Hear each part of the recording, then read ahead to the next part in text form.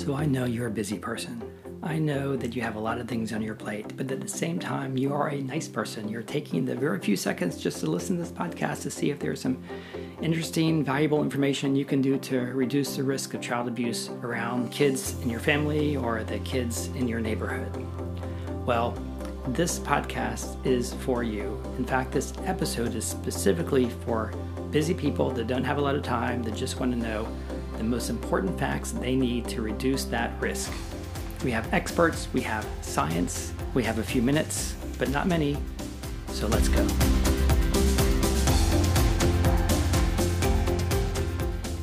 With me is Carol Sawicki.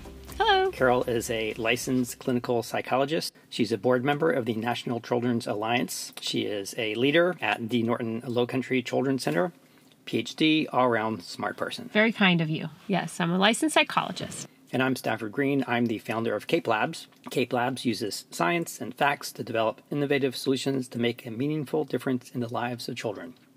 So Carol, imagine we're in a shared Uber and we're headed to the airport, and I ask what you do, and you're an expert in child abuse prevention, and I say, hey, what's the most important thing that I need to know as a guardian or parent or a good uncle or good neighbor? What do I need to know about child abuse? How to prevent it? One of the most important things I would start with is that it's really important to realize that, yes, child abuse could actually happen to this child, to the child that you love, to a child that you spend most of the time with. So even if it's hard to fathom where this could possibly have happened, having space in your brain to realize it's possible that it could have happened to your child is incredibly important to both preventing abuse, because you can take actions to then reduce the risk in the few times when your child's exposed to somebody that might abuse them, and to protecting them if something has happened. Okay, so recognizing that it can happen, it allows you to be more alert, to reduce it from happening in the first place. Kind of like if you're driving a car and you think you're never going to get in an accident, then you might drive a little bit less carefully, even if you're not necessarily conscious of it.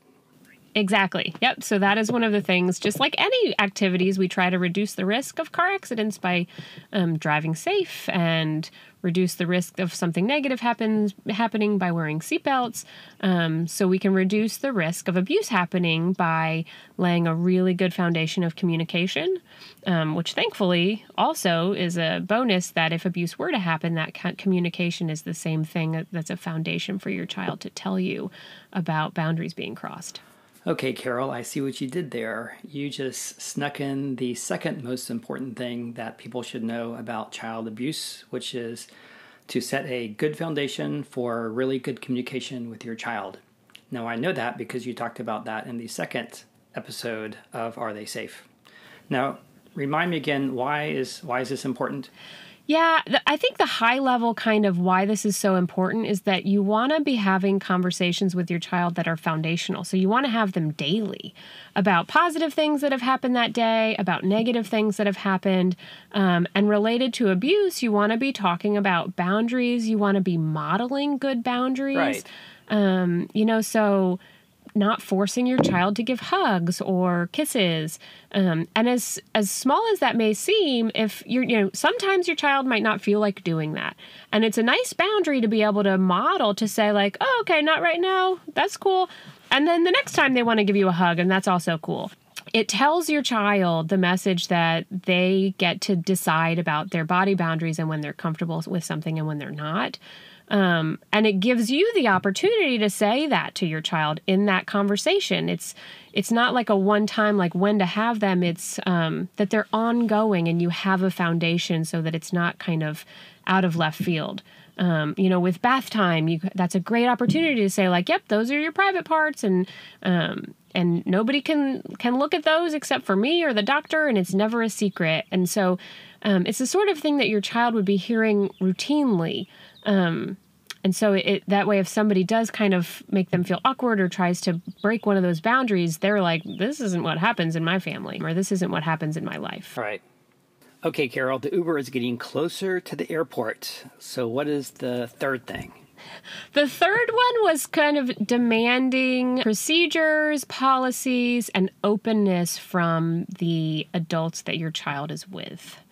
So it really has to do with talking with schools, talking with after-school program providers, talking with your family members, if your child's going to be with an aunt, uncle, or grandparent, kids, if your child has friends, talking with their parents. And really, it really has to do with communicating with the other adults around what are their safety practices?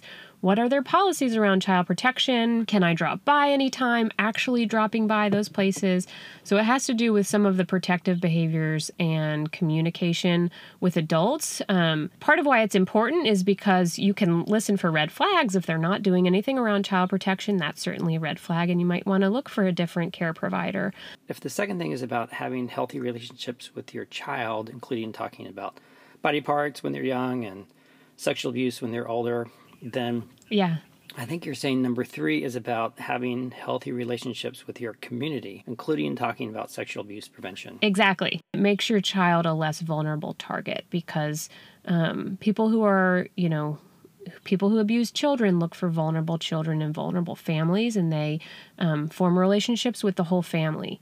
And so if they know that you are someone that's like, look, I have these conversations with my child, they know their body parts, they know about no hitting, they know about no grown-ups hitting them.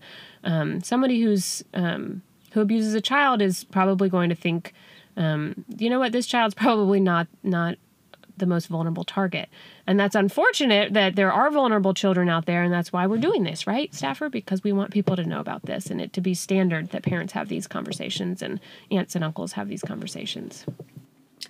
So those are the top 3. I'm going to add one more, and this is something I've found to be important in my life, is when you don't know something, you ask an expert. That's why you're here, Carol, because you're the expert. If you need an expert in child abuse prevention, child abuse, you can simply just Google Child Advocacy Center and get experts in your area. If you do that in Charleston, then you get the D. Norton Center, of which Carol is connected to. Right. And then, of course, something we've talked about in other podcasts is you can just confidentially talk to professional counselors for free by just calling this national program, which is 1-800-422-4453. It really is this kind of cliche, like it takes a village. Like to protect kids, it takes the adults talking to one another and taking protective actions to keep those kids safe.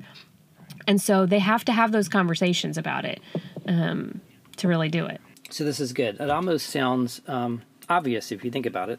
Yeah. Well, maybe not obvious, but it sounds simple. Like, okay, like think that it could happen, have a good communication and relationship and foundation with your child and talk to other parents. Or not even other parents, really. It's talking to other adults that may interact with your child. Right. It sounds simple, and then until you go to do it. Until you go to have these conversations and you realize you're really busy and you're making dinner, and when are you going to lay that foundation daily for kind of deeper communication with your child? It takes effort, and it really takes effort to have conversations. And I've coached people on this. I've talked with, as an aunt, I've talked with my sister about this, about, as she's raised her children. And now I've been doing this with my own daughter.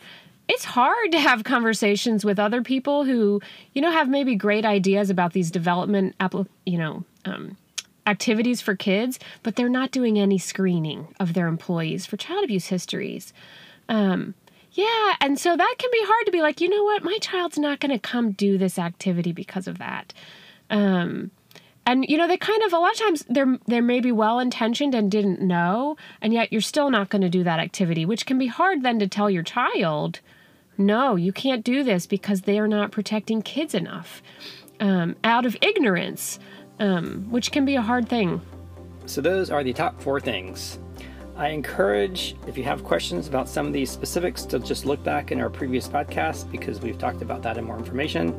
Or better, if you would subscribe to this podcast, we can keep you up to date on other ways to reduce child abuse from happening in the kids around you. It's a good cause, and knowledge is the way to keep that child abuse risk down. I believe that the Uber has now reached the airport. Well, I have really enjoyed this Uber ride. It's always interesting, the conversations you get to get into in an Uber. That's true. A shared Uber. Right. Good. Well, thank you, Carol. Yes. Appreciate it. Yep. Thanks for having these conversations. It's so important for adults out there to know.